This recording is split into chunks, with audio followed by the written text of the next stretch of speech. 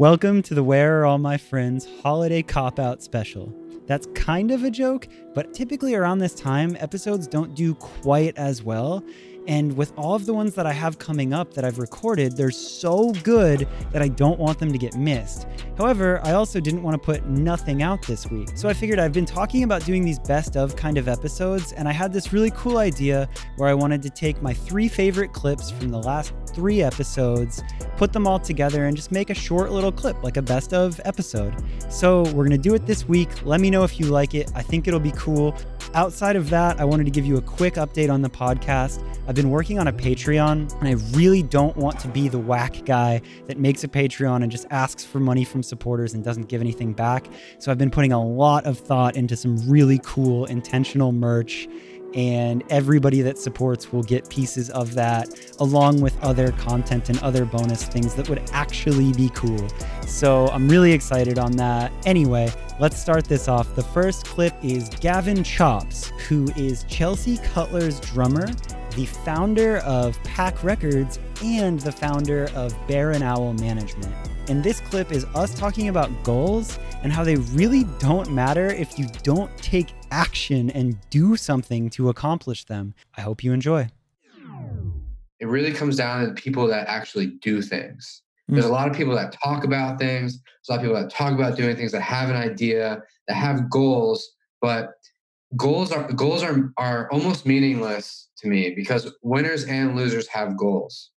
It's the processes that you have in your life, the systems that you build in your life. Falling in love with the everyday grind of it is what's going to get you there. Because what happens when you get to a goal, or what happens if you have an idea of a goal? Nothing. It's like you got to have these systems in place. You got to build out these habit structures that are going to get you to success, to your goals and beyond. Because another thing is goals are momentary.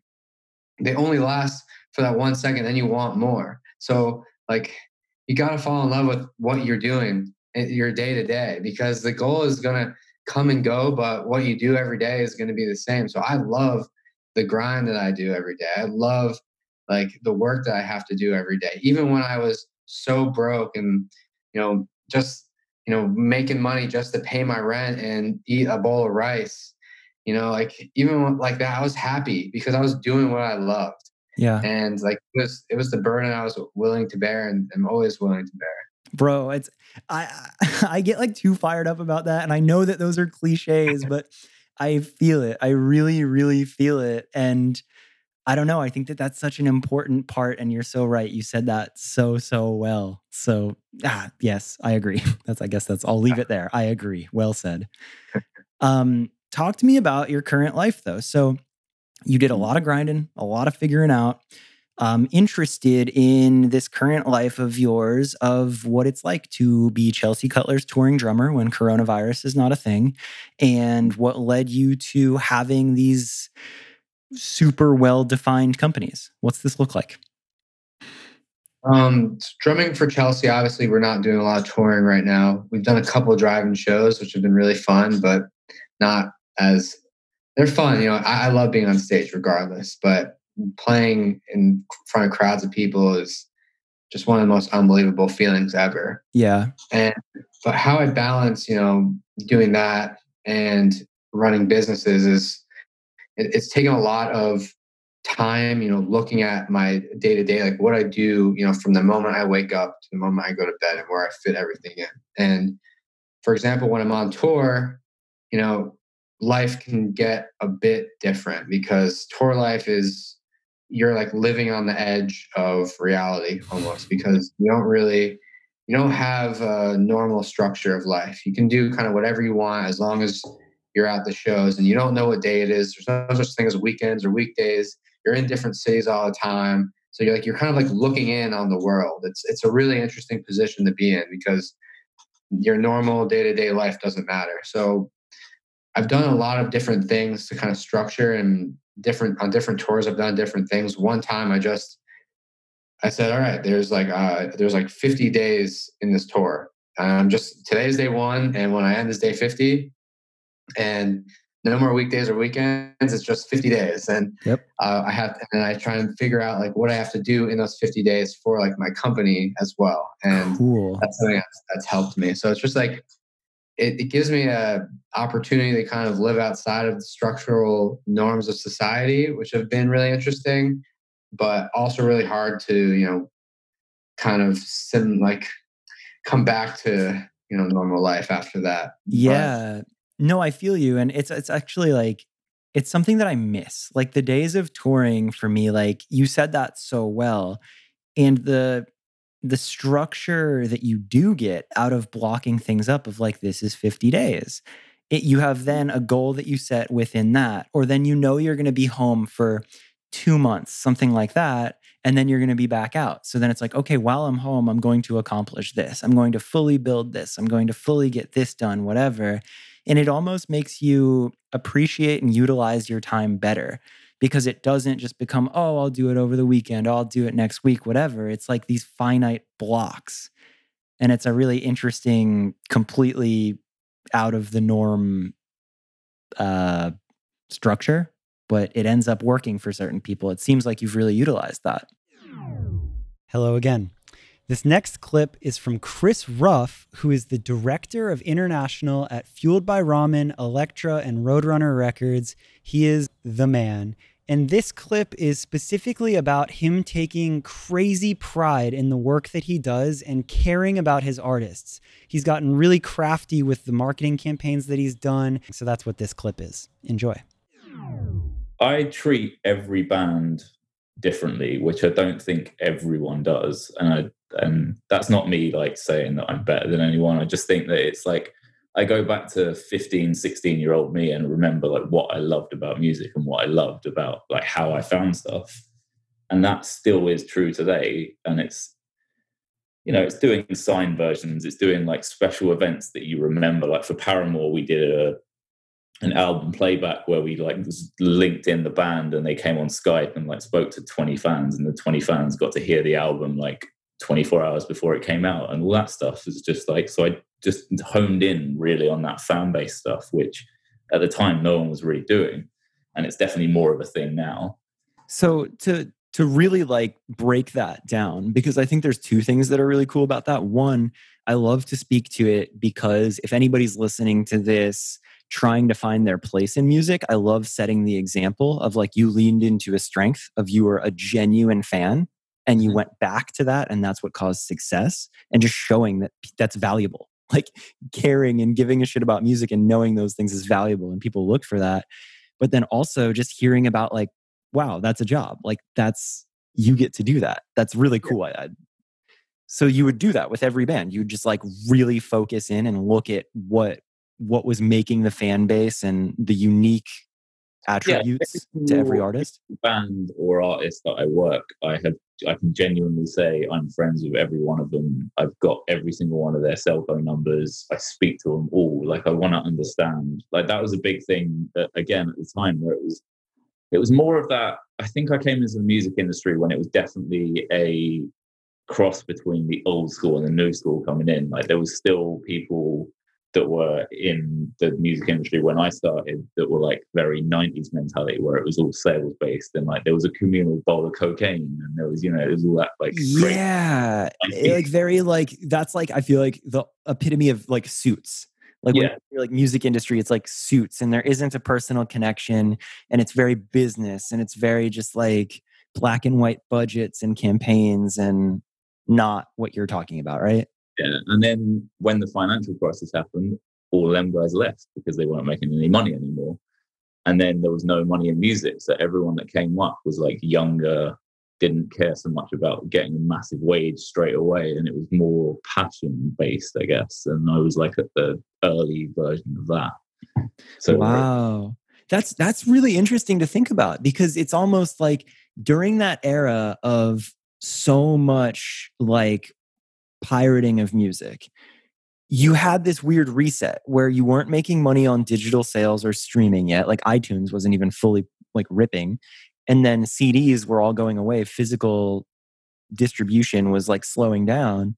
So the music industry did have like this dip where it was like not money and you couldn't afford these super expensive, lavish salaries and these people doing all these things. So that is almost that wave where the true fans came in and it was like, I don't give a shit. I just want to work in music.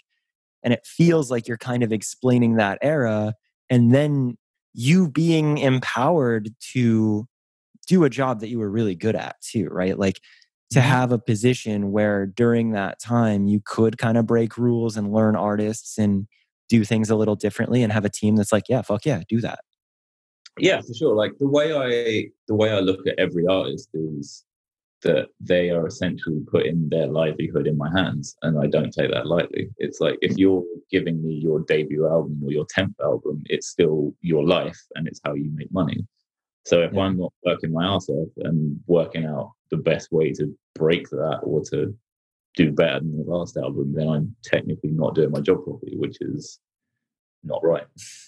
Dude. And like, I'm not trying to make this an advertisement for Fueled by Ramen or that umbrella around it, but it's something that I can't help but notice of the people involved around that label since day one care so much about the culture. And it's so much more than just a job. It's like all of these people that was like, I was a fan of this. This means this much to me. Like it feels like a family on both sides. And that to me, like, I don't know, that's so impressive to me. And it's so encouraging to hear that exists on the industry side of it, because I think it becomes really easy to not have a look into the industry, hear major labels or hear labels and be like, oh, they're all a bunch of suits. But then to hear like you have people that are like, yeah, like figure this band out, do it, do what feels right, follow your instinct, all these things. I'm like, yeah, there's still hope. Cool stuff exists. This last clip is from Jack Gallagher, who is Mount Joy's manager. And we're talking about how he overcame the craziest year possible and kept such a level head with everything. You know, just kind of hit us like a ton of bricks because this is like mid-March.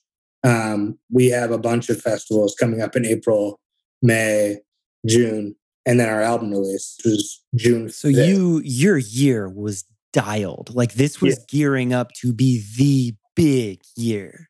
Yeah, it was exciting. Like you can see a band touring and selling out shows in like 600 cap rooms, but the money is still super tight with all the expenses. And so this was kind of the first year where we're going to be playing like 1,500 to 3,000 cap venues, headlining in this fall, where we were going to like band members were going to make money for the first time. And so we were just not just about the money, excited to play these rooms like across the country that are some of the most famous spots. And we were putting out an album that we wanted to help push. Like when we play shows, it really, you can see online how things move from like with streaming and on socials and everything else. So playing those shows is going to be a big part to support the album too. So I think for about 2 months, we felt pretty helpless, but we had to get creative around the album release to promote it, to do radio sessions by like all of them in different areas, with the keyboard player being in Portland, two of the guys being in Long Beach, two of the guys in Philly. We had to like piece together these sessions. We had to do different remote content. And, you know, the lead singer was doing tons of drops for radio and stuff like that. Just all of this like remotely, where we had to just do anything we could to promote the album. My next question is, as this all happens, as the manager, where is it in your head where you're like, all right, it's time to get real proactive? Like, where did you have that moment of like, I'm about to have to change gears and figure out a whole rollout in a whole different way? Well, right away, we realized we wouldn't be able to do like these different promo type runs we had thought of. We were going to do like a cool album release show in New York for like press and partners and stuff. All of those, that rug got pulled out from under us. So it was me like reaching out and talking to our label Dual Tone and members of our radio team and saying like, we'll do anything. Like if you need us to do anything, we'll do it. Like making ourselves available. So you were almost there first. Like you hit up your people first and you're like, hey, it's about to get weird, whatever ideas you have, we'll do it. And they're proactive too. But like, I think I saw like one person do a late night show where they pieced people together on different like Zoom screens and played a song, and it sounded good because it was mixed and timed properly to a click, et cetera, et cetera. And I was like, all right, we need to do that for like everything. And then, you know, a lot of people bundle tickets with their physical or digital albums to sell them to like kind of have a big first week. And we didn't really want to do that because we didn't want to make our ticket price crazy. We were more worried about having fans there than we were about this big first week number. We were worried that could like rub people the wrong way potentially. But what we did do is we made these bundles where people would get our vinyl and we would do like Zoom shows with you or meet and greets or all sorts of different digital things for fans. We did like these quarantine sessions, which were different live recordings of some of the songs from the album that we would send you the MP3s. The Zoom shows, were for like 25 people. Those were like huge successful. At a certain point, we're like, we can't do these anymore because like, oh my god, whoa! So instead of like doing like Instagram Live or like something like that, you would cap a Zoom, and then it would be a real unique show where it wasn't just a pre-recorded thing. Like every Zoom show was its own. Yeah, we would do like 5 songs. We would do like 2 songs while he tunes the guitars. He'd answer some questions from the people in the chat. Also, we did do an Instagram live stream. We saw a lot of people doing Instagram live fundraisers. We thought it would be cool to kind of do a variety of show of sorts with our friends that we thought people might find interesting. So we pulled friends from like the music world and sports world and just like personalities in general. So like we had their friend Nolan Patrick, who plays with the Flyers, came on the Instagram live. Connor Barwin, who used to play for the Eagles. They're from Philly. So we had Kevin O'Connor, who writes for The Ringer. And then we had a bunch of bands kind of in their space, like West from the Lumineers, Camp, Houndmouth, one of the guys from Rainbow Kitten Surprise, and Adam Melcher, who I also manage, and a few other folks come on the live stream. And we just raised money via Venmo the whole time for Phil Abundance, which is the Philly Food Bank. But they raised $30,000 over the course of a few hours. And it was like, the engagement was crazy because it was kind of like these people were coming in and out as guests on the show. And it was just a really fun night. I think we're going to do it again sometime soon for a different cause. I really just like, it feels like there is a general vibe to everything you guys have done this year, where it's like, it's not how can we make money first? It's how do we get through this together? How do we still bring something to our fans? How do we still help our community? How do we make the best out of the worst?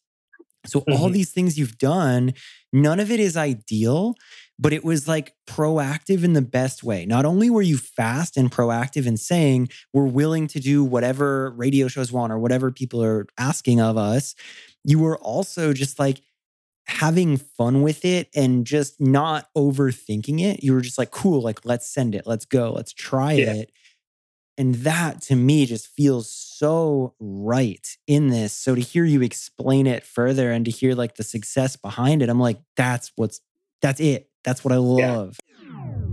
So there it is, the Where Are All My Friends Holiday Cop-Out Best Of episode. I hope you liked it. These next couple episodes that I have recorded are some of my favorites.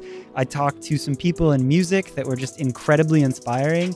And I also talked to a few people a little outside of music, but in some incredibly cool industries. May or may not have had a host from Vice, and may or may not have had somebody who worked with one of my favorite brands and one of my biggest inspirations growing up.